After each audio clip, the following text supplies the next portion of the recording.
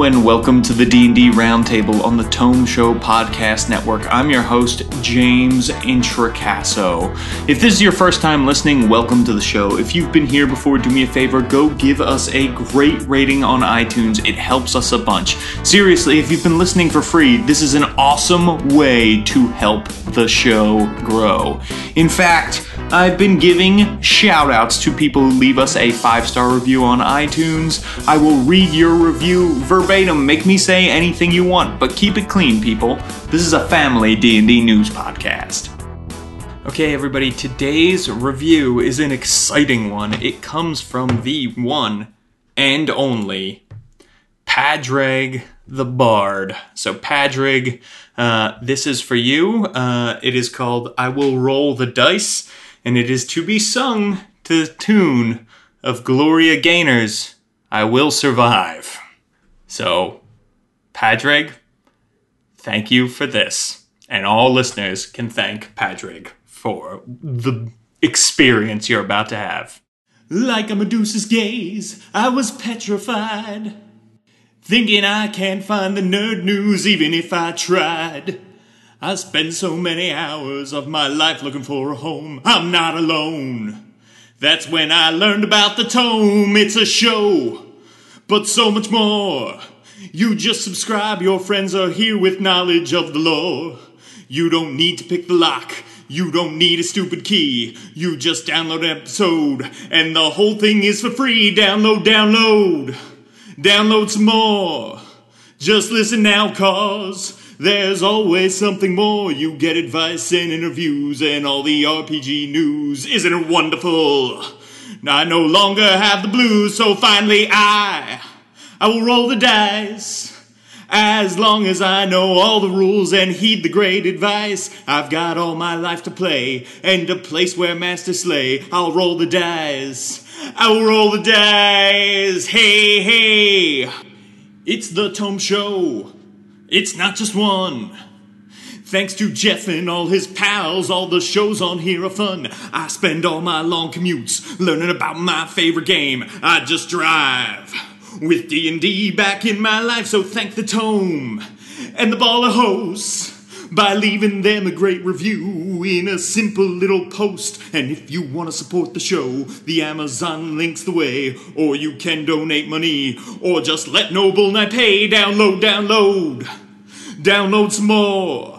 Just listen now, cause there's always something more. You get advice and interviews and all the RPG news. Isn't it wonderful? I no longer have the blues, so finally I will roll the dice. As long as I know all the rules and heed all the great advice, I've got all my life to play and a place where masters slay. I'll roll the dice. I will roll the dice. Hey. Boo, boo, boo, boo, boo, boo.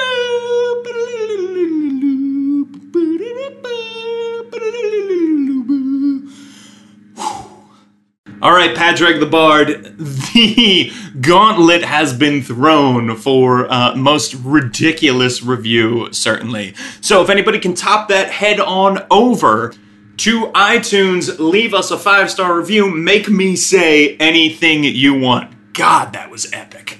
I apologize to everyone for having to listen to that. All right. Please use the affiliate links at thetomeshow.com whenever you shop on Amazon or the DMs Guild to help support the show.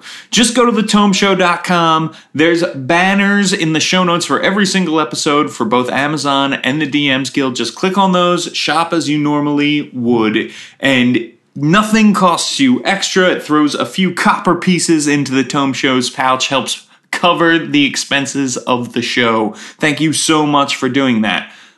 I'd also like to thank our sponsor for this podcast, OpenGamingStore.com. My product pick from Open Gaming Store for this episode is Southlands Heroes for 5th edition from Cobalt Press. It is just $3.99 on Open Gaming Store. There is a direct link to it in this episode for the show notes at thetomeshow.com. And our friends at Open Gaming Store have an exclusive deal just for Tome listeners. When you check out, enter the coupon code Tome Show 2016 to get 10% off now through February. That's Tome Show 2016. And now, to tell us all about how much they love Open Gaming Store and what exactly it is all about is a celebrity monster guest. That's right, it's the Flumph. Hey, how's everybody doing? It's me, the Flumph. I just wanted to tell you all about OpenGamingStore.com. This way me and my Flumph buddies get all our awesome gaming supplies. PDF, hardcover books, accessories, cool things for the kids to wear like onesies. You want to buy it right now. Go get some awesome things. You can use your fluffy little tentacles to move things around. You don't even need to leave the Underdark and go to the unsafe surface world because they'll deliver it right to you. OpenGamingStore.com. Tell them the Tome Show sent you. Okay, everybody, today we are talking about Trapdoor Technologies closing their doors, and then we are going to talk about an article from Kotaku about the best Dungeons & Dragons adventures keeping things simple. But first, let's kick things off with our Get to Know You question and meet our panel. Our Get to Know You question this week: what's your favorite voice to do at the table? Dan Dillon, I know you've been hankering to answer this question. This has been one that you cannot wait to answer. What is your favorite voice to do at the table? So I tend to use a lot of sound effects and voices and go a little crazy when I role play monsters and such at the table. And I have a couple of go-tos that I do. I have one of the PCs I played in a previous 3.5 game was actually an ogre in Rise of the Rune Lords. So that was fun, and I had kind of a giant voice. I did this one, and nice. This makes its way back in when I play giants now. But my favorite has got to be my kobold. My kobolds are my go-to, and so whenever kobolds or goblins or any tetchy little skeevy bastards come in, it's so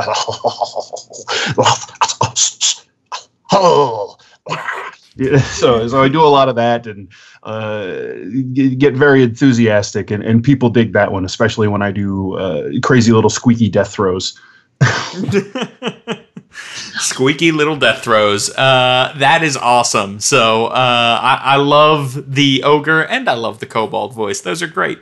Ryan Hennessy, you are new to the round table. Why don't you tell people out there sort of what your experience has been with tabletop RPGs, and then we'll get to your answer to the Get to Know You question, since this is your first time. Yeah, sure. So I haven't actually been playing or been into tabletop RPGs for very long. I started out in grad school. I moved around a couple of times, and I finally got to a place where life had kind of settled down and decided hey, I'm in a place here and I probably need to make some friends. And I remember having such a fantastic time, in grad school. So decided I wanted to start up a group. So that was maybe a year ago. And so D&D 5e is my first experience GMing a game. So that it's been kind of fun. We've been having a really good time. That's awesome. That's awesome. And what are some of your favorite voices to do at the table as a new DM? Yeah, so that's a great question. I really like my group just encountered a dwarf wizard who I sort of modeled after a leprechaun. So that was that was kind of a fun one. Oh, I see you came in a little sooner than I expected you to, eh? that kind of a thing going on. I also really like I like trying to communicate subtle things through voices, which is to say the tone of someone's voice indicates that they think that they're better than you or something like that. So, trying to find a way to look down your nose at someone through your tone of voice, be like, oh, I see. You only have leather armor. That kind of thing. Yeah, absolutely. That's always super fun. It's a great acting challenge, especially when you're, most GMs don't stand up and like walk around. So you really oftentimes just have your voice and maybe your hands to convey, which I think is a really fun challenge for a lot of people. Also back at the round table is the one and only Teos Abadia. Teos, welcome back. It's great to have you. What is one or more of your favorite character voices to do at the table? Hard to say. Thanks for having me back.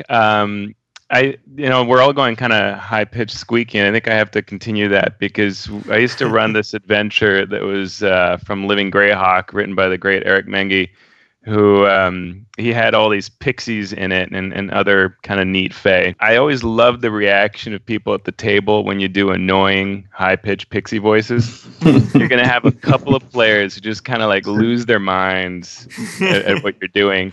And that just kind of fuels you all the more, right? Like you're like, okay, great, because you get a react or like an actual. It's not just like an acted out reaction. It's a true reaction to the voice you're doing. And so just the kind of like la la la la la la la hi, that kind of thing, right? Where people are gonna just go, are you for real, right?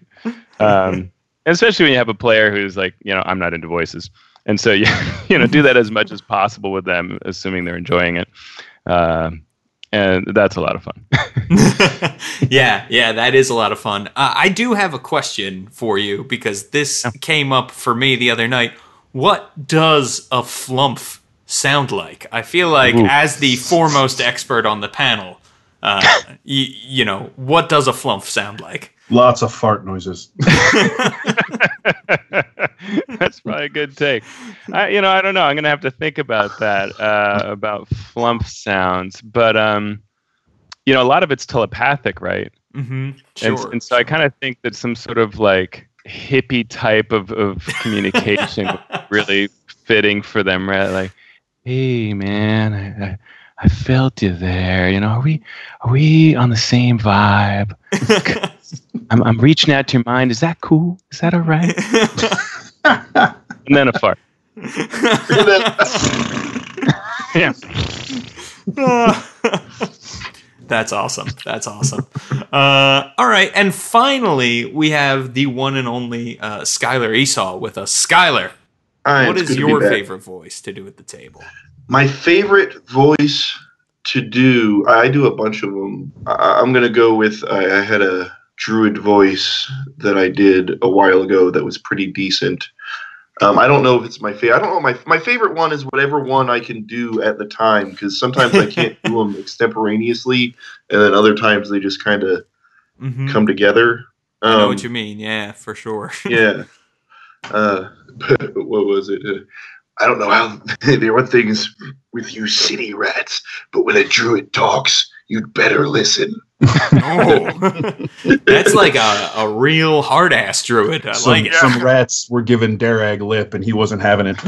Yeah. So I taught. Yeah. So that super was intimidating. That was a druid voice that I did. I had some other ones too, but some were maybe a little similar to what they were doing. Like I usually try to impersonate like a celebrity or a character, but I'm not that great at it, so it ends up coming out as its own voice. That's distinct. My Peter Lorre one is pretty good too. I'm very glad to be here at your show, Mr. Intracasto. Well, this is super, super fun, and I feel like we could spend the whole podcast just doing voices, which would be amazing for me. But we do have some news. Do you want me to do my whole one in like a ridiculous voice? That's okay. Since it's Halloween, I'll do my Whip Ladies Vein voice for the whole rest of the podcast. Do it. Oh, good Lord. And I'll be a pixie, and I'll sing. Oh, good. Yeah, seriously, let's do it. Let's all do a crazy voice podcast. We'll do it.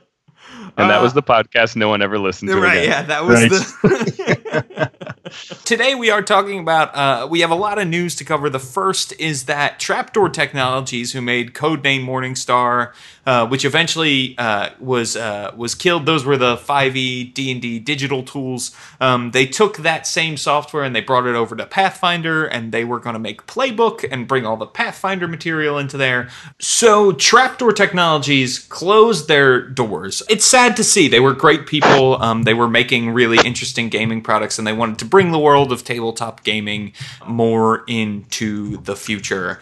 This wasn't something I was going to touch on too heavily, but I did want to bring it up because there were several people who asked, are you going to talk about it on the show and that sort of thing. So, there's not too much to say when somebody closes their doors, except that you're sad to see that people have lost jobs and that somebody who's trying to maybe bring gaming beyond books and tabletop is no longer working in that capacity. So hopefully everybody there lands on their feet, and hopefully they continue to be involved in tabletop games because they were a great company with a great mission. It does seem like they had some missteps along the way, certainly, and there's no accounting for when you get a big contract that you're going to keep it or that sort of thing. But I just wanted to see, what do we think about Trapdoor closing their doors? Dan, why don't we start with you? Yeah, so I became aware of Trapdoor Technologies back when they first started working with Wizards of the Coast to do 5e digital tools. And that, of course, that fell through, and they tried to carry it on under a different name.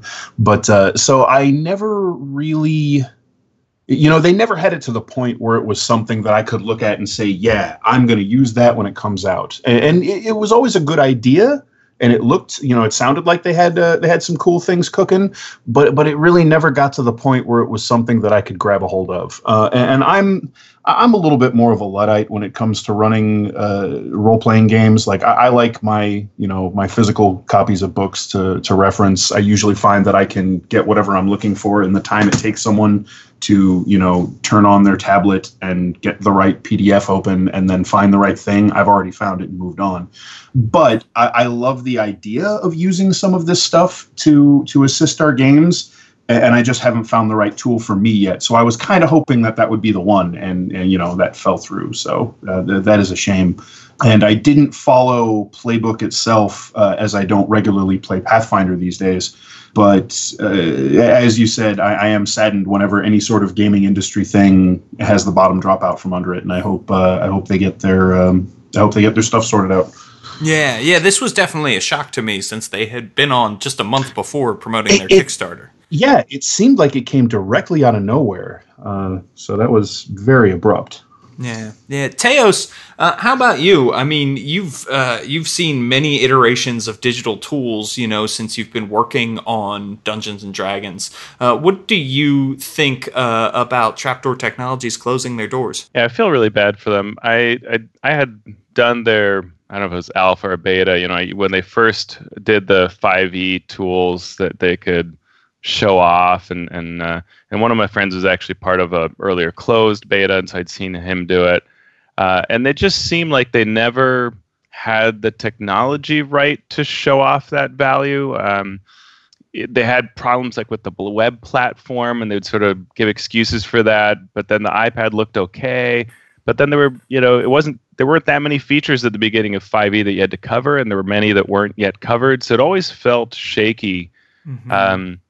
And they seem to have this idea of this being a huge thing, that the value proposition was enormous and sort of undeniable. It always came off that way, like we are so good and we have so much going on.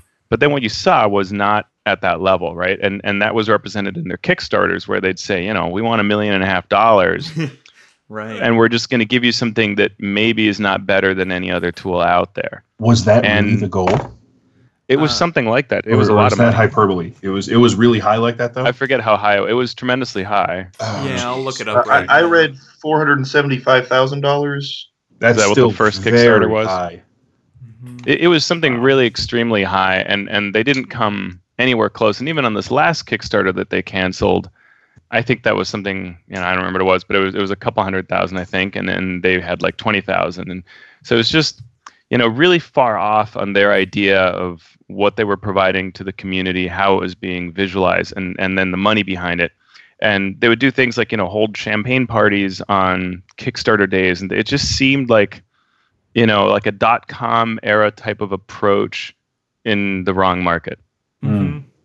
Yeah, and that's one of the things I think about missteps, right? This, I just looked it up. It's a $425,000 Kickstarter was their first one. Okay. This was after their contract with Wizards was dropped. They were trying to create something that would use the Pathfinder SRD and other third-party sort of products, and I think that maybe a lot of people were like, look, this already exists for Pathfinder. We've already got Lone Wolf's tools, Hero Lab, and stuff like that for Pathfinder. We don't need this for Pathfinder is really what it felt like. Mm-hmm. And that Kickstarter did end up raising $74,000, which is a lot for a lot of other Kickstarters, but tech Kickstarters I know are different and everything. So I think that is a really good point. There was definitely some things that were baffling, and I remember checking it out at Gen Con, I guess 2 Gen Cons ago when 5e launched, and it did feel like, man, there's not that much 5e to cover at the moment, and while this looks great, like it was a good looking tool,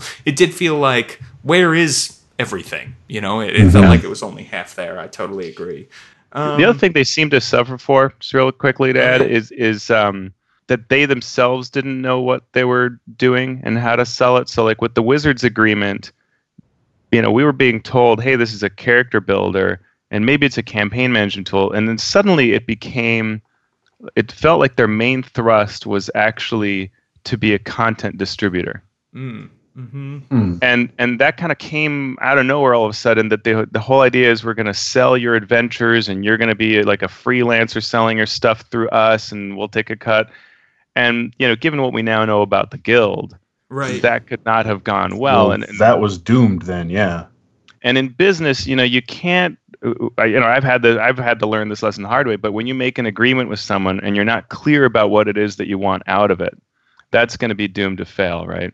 Totally. It felt like that was always changing what they wanted out of the various agreements and forays they were doing.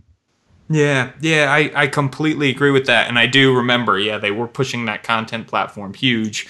And then it was like, oh, but Wizards had been working on this other thing, the DMs Guild all along. So, I can only imagine that was not helpful.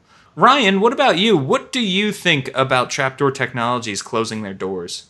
So this actually was the first time I'd heard of the company. So I tried to do a little bit of research, and all of the information online sort of pointed them towards Kickstarter. I mean, I didn't even know that they had this sort of failed attempt with Wizards before then. I mean, before Pathfinder. So it looked like everything was sort of pointing towards the Pathfinder tool, and I've never played Pathfinder before, so to me it seemed like it didn't really register on my radar until you had mentioned we were going to talk about it. Generally, commenting on what you guys have said already, the plethora of digital tools, whether that's iPad apps or desktop clients or online tools or whatever, for the Pathfinder system seems really robust. So the fact that they were trying to enter a crowded market without a clear vision makes it seem pretty, that does sound like a recipe for failure for sure.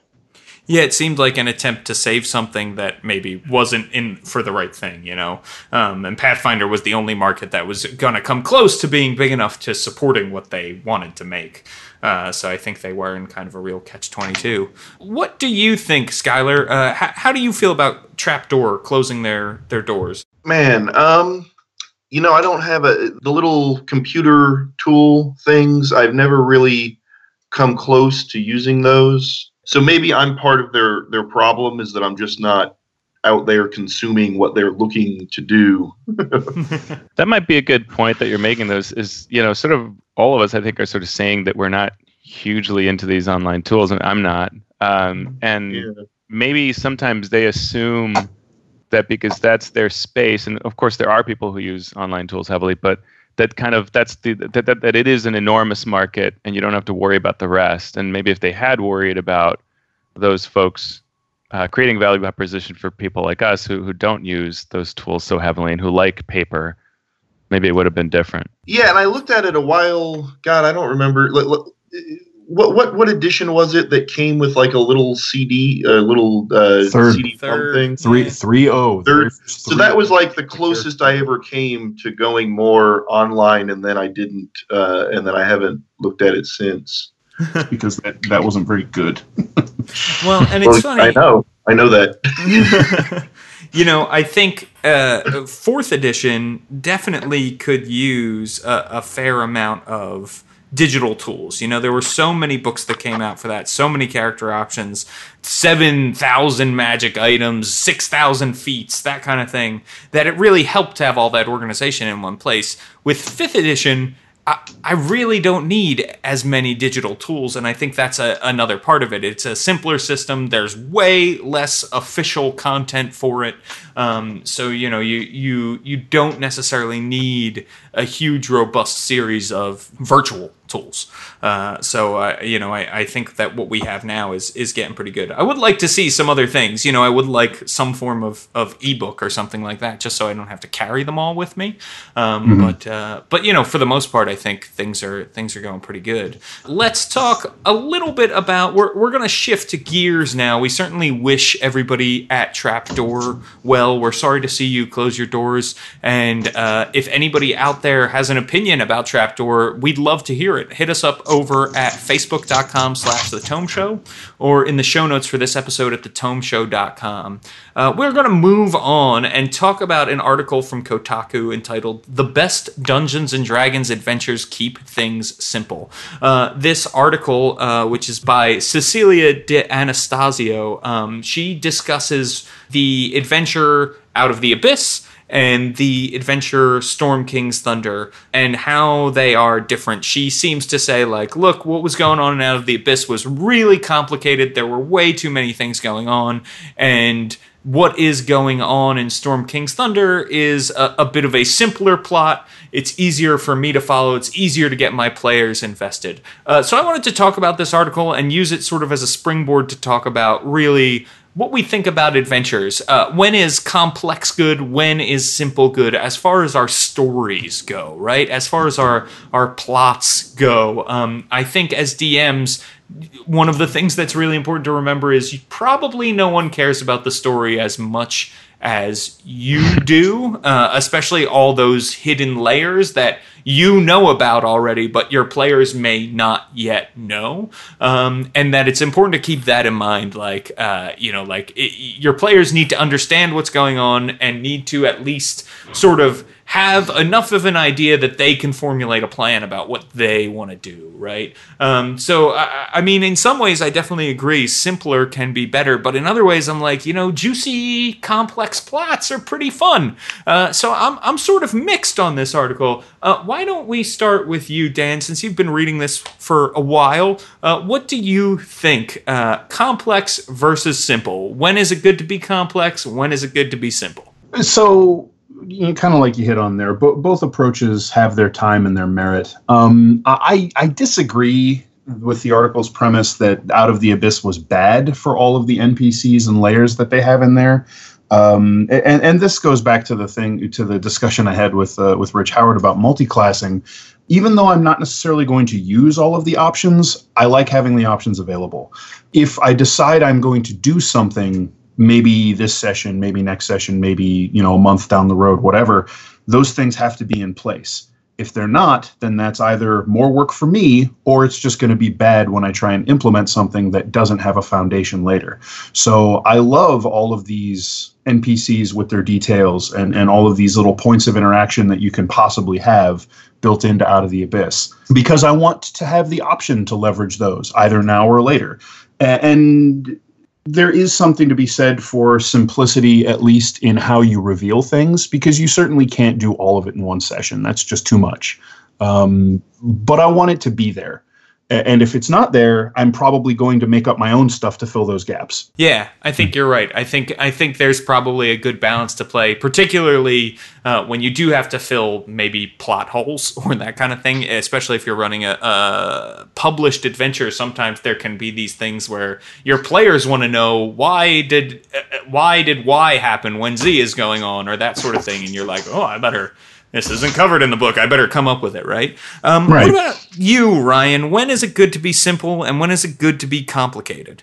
I think I agree mostly with what you guys have said so far. If I buy an adventure, I expect it to resource me to tell a good story, right? And I don't think that for me, having all of this information necessarily means that I'm going to use it, right?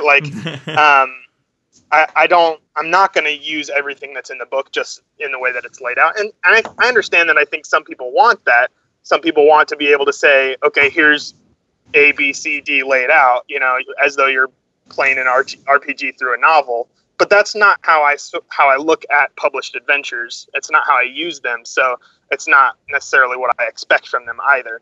I think, for me, in starting this campaign that I started a year ago, the first probably 6 or 7 sessions had the characters on pretty tight constraints. Not saying they couldn't go this way or that way, but I created an urgency that required them to get from one place to the next, to the next, to the next. So that way they could develop sort of a bond as a party and all of these other things. And then finally, once they got to the first major city settlement, then I, broke open the gate. So just in terms of my own play style, I think being a little simpler up front at the beginning to try and get an adventure rolling makes a lot more sense. Again, that's a different thing from a GM's perspective and from the player's perspective. And I think that's where the article lost me a little bit, or I just sort of diverged from her train of thought, which is to say, the players aren't the people who are reading these adventures, right? The players, I'm certainly not giving them to my players. As I'm reading through the adventures and I'm seeing, okay, this is what's happening next, and this is the NPCs that are located in this area, and all of these kinds of things, I'm also filtering that through my GMing skills and styles and knowledge before it gets to the table, and I present it to my players. I think you have to rely on yourself as a GM in dealing with these resources. You have to rely on your own understanding of your players and of your game and of your table to really make use of them effectively. Yeah, I think that's a good point. And that probably brings us to is it more important to have simplicity in your own homebrew adventures? I think would be a good topic. But before we get to that, what do you think, Teos? Simplicity in adventures. You've written a lot of adventures yourself. Do you think it's better to keep things simple, or do you think it's okay to be a little more complex? So as a writer, I tend to be very complex. I always have these... it's sort of the Indiana Jones school of thought where, you take, there's a drinking contest and there's the howling winds outside and it's snowing, and then there's the Nazis, and then there's the fire, and then there's the romance twist. And, it's just layer upon layer are released, and it creates this super evocative scene if you can communicate it to the DM and the players clearly. And if you can't, it's just a bunch of noise and no one's having a good time. And I've probably written various shades of those, permutations. And part of the, my life's adventure as a writer is trying to have that kind of compelling kind of complexity, that richness, but not have it be a cool, elegant feel, right? Where it just feels easy. And I definitely agree with this article. I think that these are problems of almost all the adventures, but I'd say it's a problem. She kind of says Storm King's Thunder is great and Out of the Abyss is bad. I'd say they both suffer from this. Storm King has this intro portion to it, but the sort of the one of the options is start right at chapter 2 at the level 5, and 3 paragraphs in, it's give out these NPCs, and you're not running one character, you're running 2 characters. Right. Now, talk about your DM prep and your player prep. And imagine a bunch of new people, right? And the first thing you're telling the DM is they're going to be running twice the number of characters. And hey, players, you're not just trying to figure out what you do. You're trying to figure out this other NPC, and I'm sure it's a small card or whatever that I give you. It's in the appendix. But, and there's a print version available on the Adventures League site. But still, you've got to run this extra little dude. Yeah. That's unnecessary. It's unnecessary to bad, and it's a great adventure. All of these adventures are great. It's not like I'm being, super, but when it comes to, what would we pick apart and say this could perhaps be handled differently, I think that idea of extra NPCs is awesome, but it should be like in chapter 4 or something like that, right? Like once we've gotten our legs, and we've got to keep in mind the new DM, the new players, and unless you're specifically writing for people who are further along, right? Like you're like writing a level 9 adventure or something like that, then complexity is fine. You can assume that probably those DMs and players are more established, especially if it's organized play. But for these published books, it's too much. It doesn't. I don't think that there are things benefit from that. Yeah, completely agree that there are definitely some complex parts. And, even within Storm King's Thunder, there's a mystery that is sort of happening that you don't even know is really a mystery until chapter 10. I think there are some pieces that are certainly complex. And I do think you're right. That chapter in particular, if you're going to jump in and start with that, I think is hard to do, especially because it's not just, hey, you're running an extra character. It's then, hey, you're running an extra character and they're going to be fighting like 16 giants and a couple winter wolves at once, They're these very complicated, probably going to take multiple hour encounters that then you're jumping into. I totally agree. Skylar, what about you? Do you prefer your adventures simple or complex? You told me before this started you have sort of a unique way of thinking about and running adventures. So I'm interested to hear that. So when I'm running an adventuring campaign, I mostly use the same method for many years now. And I'll usually run fairly longer term campaigns that go a year or two. Sometimes I'll do shorter ones, but usually they end up going long. So when I take an adventure, some of them, I'll run like a whole adventure, but when I do that, usually I end up adding and changing a bunch of stuff.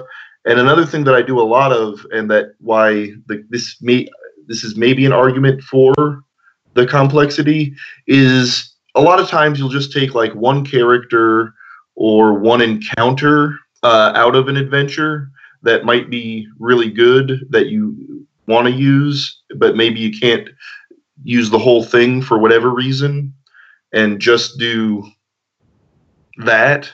So I really wish I had read Out of the Abyss and Storm King's Thunder, because I can't speak specifically to whether I like those or not, because I could like a very simple, like if you guys ever read Dungeon Magazine. Sure. Yeah. So one of my favorite features of those were their little sidetrack adventures, which were just like basically an encounter or a setup, and I really like those, and I guess those are pretty simple, right? Mm-hmm. Sure. So I liked that because that was very usable, but I also like the more complex ones where you have like all these characters in it and everything. So like right now I'm running, Dan said that that what I do is I take the simple ones and turn them into the complex ones. He does. He takes the beginning of Storm King's Thunder and makes it the first part of Out of the Abyss. Yeah. So right now I'm running Horde of the Dragon Queen, but I'm running Horde of the Dragon Queen as a Warhammer Blood Bowl team. And so I have like the whole, so I added an entire cast of who all is on the Sterling Black Shields, and like a little background for every single person and the PCs are on the team, but then all the NPC ones. And so I like having like a couple dozen potential characters running around. Not that you're necessarily going to talk to all of them. What I don't like in adventures though is when they add a bunch of stuff that there is no way for the PCs to ever find out about, basically. Yeah, definitely. And that's not necessarily a fatal flaw, because you can add that if you want them to know about it. But sometimes, there'll be this whole story to what this adventure is about that the PCs, as written, will not necessarily have any interaction with, and they'll just be like, there was some weird singing. We went out in the swamp, and then we got attacked by a troll. The end. I think this is really a good platform to spring into some advice, maybe for our sort of final thoughts here, which is if you're designing an adventure for your home game, it's your home group, right? And you're thinking about not just an adventure, but the whole campaign in general, the whole story you want to tell.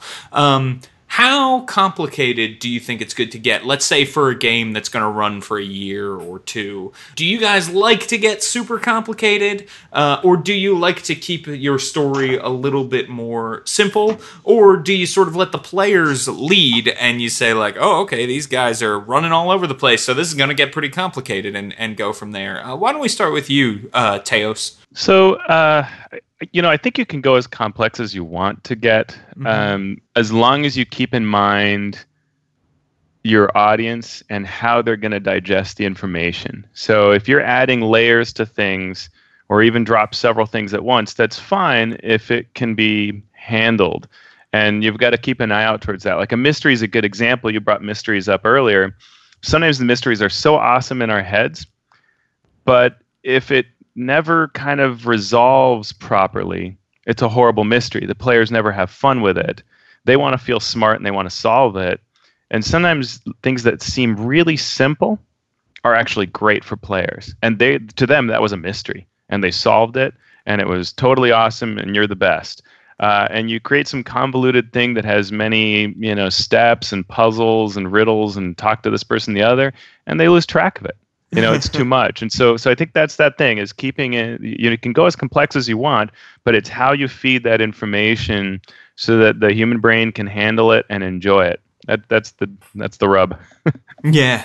I think the same can be said about, dispensing your information, right? Do you, like a lot of people, I think they lose track when you give these big info dumps. You go to talk to the queen and she tells you everything about the history of the land that's going to, as opposed to getting it sort of in more bite-sized, chunks that are maybe delivered through gameplay, right, as a reward for solving something or completing something. You're way more likely to remember that. So I agree. And that's totally the tip, is that if in doubt, space it out, right? Like just a little at a time. You'll almost never go wrong if you approach it that way. If you do just let's do a part now, see how they like it, add another piece. There was a neat podcast. I forget which of the Pelgrane guys were talking about this, but they were talking about how to do conspiracy type stuff where you're often completely in the dark as to what's truly going on. And they discussed this method where they were saying, I forget, it was Robin Laws, I can't remember who was doing this, but they were saying that, kind of, and shows do this and movies do this way, but where as soon as your players start to go, wait a minute, what's going on? You need to give them something. And then once they're on firm ground, you can give them a little uncertainty again, but preferably around something new, so that they never lose track. The world never stops making sense, right? And progress is being made, and mysteries are unveiled. So it's just, it's a little bit at a time, right? Right, yeah. You don't want to be like Lost and just have a bunch of questions, right? And then you have to make it that everybody is actually dead. So, spoilers. Wait, I do that with Giants.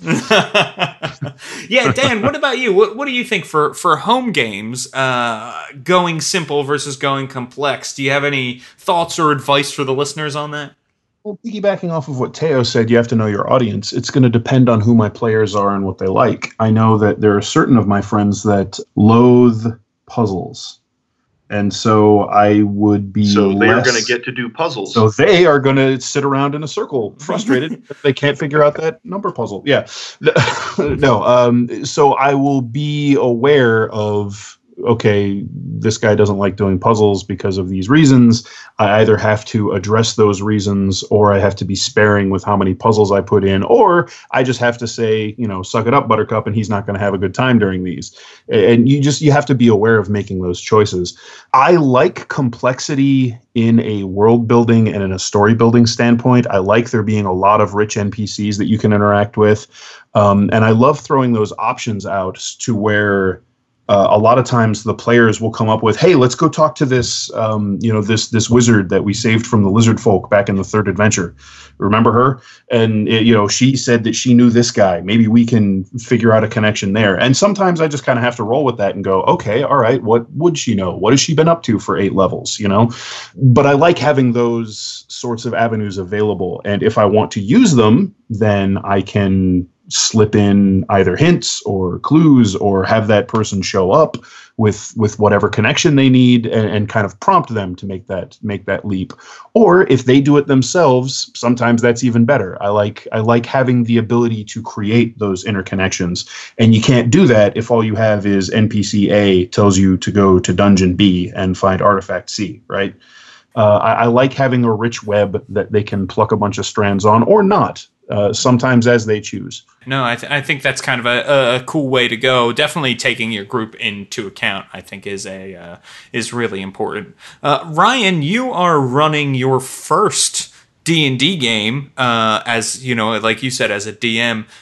What do you think about complexity and complexity of a story? I know your story kind of has a really cool mystery at the center of it. We've talked about that. Yeah, I mean, personally, I love the sort of political intrigue and trying to understand what's happening behind the scenes and like who the major power players are and all of those kinds of things. Relationships that are happening, quote unquote, off screen, I think are fascinating. And sort of tracking from the evidence that you are given as a player, trying to like trace that evidence back to its source and where that information comes from and why, like what caused this particular thing to happen. That's like my very favorite thing to happen in role-playing games as a player. But also, like, I think that there's probably a reason why those of us in this conversation right now tend to all lean that way and also are all game masters on one level or another. You know what I mean? I think that the people who gravitate towards GMing the games are more interested in the sort of story structure that supports, all of the experiences that the players are going to have. So, there may be some like confirmation bias there. I think, I for sure have one player in my group who's like not at all interested in any of those kind of political things. You know what I mean? Like he comes, we had one session where people were trying to figure out all of the things that were going on. And then there was a puzzle and like we played for 3 or 4 hours. And by the end of it, he was like, would you guys be willing to like just hang out for 30 minutes and we could smash out one battle real quick? And so like we just tagged on a battle to the end of the session because that was what he wanted to do. And he felt like he hadn't got his money's worth because we didn't, whip out the axes and spells and stuff, which is totally fine. Like that's not to say that it's better or worse. It's just like a personal preference. So I think I would echo, this idea that people will repeat ad nauseum for game masters in general, which is to say, like, you have to know the people that you're playing with and you have to like learn the things that they like and the things that they don't like. I will say that there's always like what I think is kind of a false tension between amount of time and effort spent preparing and also on the flip side, this like ability to improvise in the middle of a session. And I don't think that those two things are really as at odds as people think. As long as you are willing to chuck the stuff that you prepared beforehand in the midst of a session or story, as long as you go into a game with that in mind, like you can do lots of prep and you can improvise all at the same time and you can like work those things together. Like they don't have to cancel each other out. You can spend time preparing NPCs who are doing really important things. But the group decides to go to the other side of the continent. Well, if they didn't know beforehand, there's no reason why you can't also move that NPC to the other side of the continent so that they can interact with them. You know what I mean? Like there you go. Yes. Yeah. You just have to like be willing to like take the pieces of your story structure apart and put them into the story that the players are also helping you create. So that's kind of my thing, is like just trying to understand that all of the people around the table are making this story together, right? It's like you as a GM are not writing a story that the players are then playing. Like, you're all writing a story together. So as the GM, you have to be willing to accept their input. But at the same time, like, you have to be sort of defining the boundaries of the sandbox that the players are playing in. Otherwise, there's no game at all, right? Like, games and fun and all of these ways that we play rely very much on structure and rules. Otherwise, there's like, you're just going to fight with each other about what's appropriate and what's not. So I think that you do have a responsibility to have some structure and to do some prep and to like provide an interesting story. And to me, a lot of that comes through the complexity, right? A lot of that comes through like sitting down and working through what will be interesting and what will not be interesting, and doing those kinds of that kind of self-editing. But at the same time, like I said, you're not the one who's writing the story. Like, you collectively as a group of D&D players are, or RPG players, whatever system you're using, like you're making a story together, and that collaboration requires that balance of like prep, structure, and also improv. Yeah, I could not agree more, and I love what you said about, if you've prepped something and you end up not using it that night, you're going to be able to find a place to use it again somewhere else later, Yeah. That is so true, and I think people should know that, like, hey, if you do some prep and if your characters don't go towards the dungeon of dread that you've prepared, you can use it again. You're going to be able to use that dungeon again. Just because you prepared an encounter or a dungeon for them to go right, if they go left, they don't know what was supposed to be right. Turns out that dungeon was left, Right, exactly. Yeah. And what magic brings you there, could lead to even more fun. So as far as prep time goes, sometimes people talk about that. I've never find that there's any amount of preparation that is not helpful. If you can do more, that is kind of a more is better thing for me. And probably when I'm running something, I tend to, if they were to go to the other side of the continent, I probably do know who is there and what's going on there. Generally speaking, if they went to like a different continent, if they like just strike out completely at random, maybe not, but like if it was a continent they already knew was there, then I could probably handle that. Skylar, we know kind of how you feel about complexity, but what is some advice I think you have for people about turning up and down the complexity in their games? I do have some good advice for mysteries and for developing things like this applies to mysteries, but then also for foreshadowing stuff and having events in your campaign that go well. So you want people to be surprised, but you also want your campaign to make sense. And those two things are at odds with each other, right?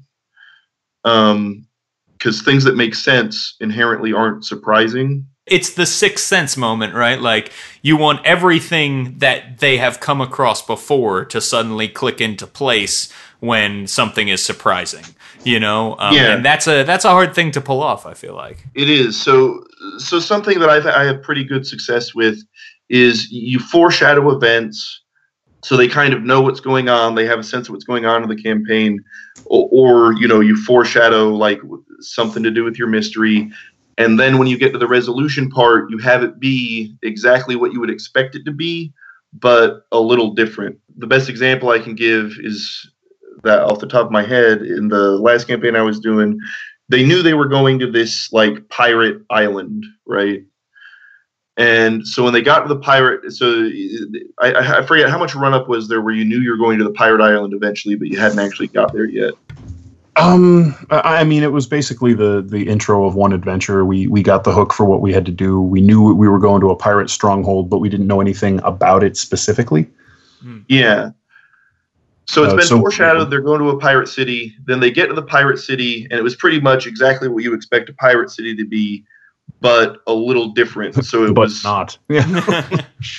Yeah, and so it came off pretty well because they had it was a very bureaucratic pirate city full of. We expected the pirate city at the beginning of Hook, right? Where everybody's just drunk and brawling and sprawled all over the place, and nobody does crap until Hook comes out and whips them all into shape. What we got was a highly regimented, extremely like lawful pirate society with very strict rules and everybody in their place, and yeah, not at all what we were expecting. But there was brawling. It was just in designated brawling areas. Exactly. And designated drunk areas too. Yeah, that kind of stuff. That's Yeah. awesome. Yeah, like there were was pirate police patrolling and enforcing the pirate laws and all kinds of stuff like that. Yeah. yeah, like you had to chip in crew to be part of the pirate police force on your shift and everything. So stuff like that. So that's one example, and that wasn't really a mystery or anything, but it's an example of you foreshadow something, and then when they do it, it makes sense because it was a pirate city and everything, and it had pirates in it, but there was something that they wouldn't have expected there also. Sure. So that's my tip for people running games, is for the stuff that happens to be stuff that the party expects, but still in some way unexpected, so it feels fresh. Well, that is a great tip, and I think that is probably a good place to wrap up this round table. Gentlemen, thank you so much for joining me today. Dan Dillon, where can people find you? Oh, thanks for having me on again. It's always a blast. So I'm on Twitter at Dan_Dillon_1. And I'm on Facebook, just Daniel.P.Dillon. And I moderate on the 5th edition Dungeons & Dragons discussion group. Dungeons and Dragons 5th edition is what it's called. And it's gotten huge. It's over 30,000 members now, and right. Lots of people, lots of discussion. Yeah, 36,600, just over that now. Yeah. So yeah, there's a lot of people there. A lot of people, a lot of discussion, a lot of rules questions. If you're a newbie and aren't sure what to do, there's a lot of people that are interested in helping you find your way. And if you want to, since Dan is an admin, if you want to get his attention, just post about Harambe and don't have anything D&D related. And not get your post approved. Yes, that'll do it. And Ryan, where can people find you? Probably the best way is just on Twitter. I am at Whipstash on Twitter. That is like whiplash and mustache mixed together. Excellent. Yeah, and you can find Ryan doing all kinds of cool stuff there. He's also a great cartographer. So people should definitely check out what you are doing, Ryan. Teos, where can people find you? On the Twitter at AlphaStream, and my blog is alphastream.org. And odds are, if you've played an adventure at a convention lately, you wrote it or had something to do with it, would be my guess. That's kind to say. Thank you. I have enjoyed having some neat opportunities to write, and hopefully I'll get some more in the future. It's a lot of fun. Well, they are well-deserved and super great stuff that you are putting out. So people should definitely go to the DMs Guild and search your name as well, because they can find some awesome adventures under this gentleman's name. I'm particularly a fan of Adamantine Chef. Super great food fight mechanic in there. So people should check that out. Skylar, where can people find you? So you can send me mail at 1411A Handball Lane, Indianapolis, Indiana, 46260. Or if you want to call me, my number is 210-563-2523. Awesome. And that's if this is being listened to by people in other countries, I think the United States code number is 1. Of course. Well, yeah. But, I mean, it would make sense that we would be, right? Yeah. So, well, thank you all so much for joining me on the roundtable today. Thanks for having us. It's great. Thanks. Always great to be here. It was great being Thanks here. so much.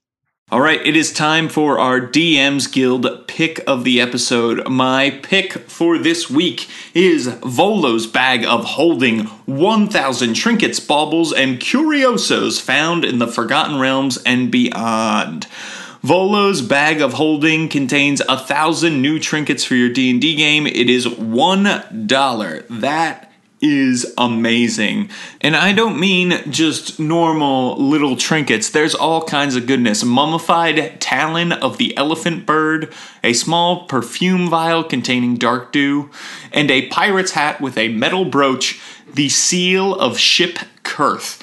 Definitely check this out. It's by B. Raven Wright. You can use it to populate your adventure treasure hoards with all kinds of goodness and flavor. A lot of it pertains to the Forgotten Realms, which is where a lot of campaigns are being played these days. So check out Volo's Bag of Holding. There is a direct link to this product over in the show notes for this episode at thetomeshow.com. All right, everybody, you can find me on Twitter at James Introcaso. That's at JamesIntrocaso. Also, check out my blog, which is all about Exploration Age, the 5th edition D&D world I'm building over at worldbuilderblog.me. There's tons of free resources for your D&D 5e games over there. We're talking about all kinds of goodness, monsters, magic items, whole adventures, all available for free. Links to my DM's Guild products, so go check it out right now.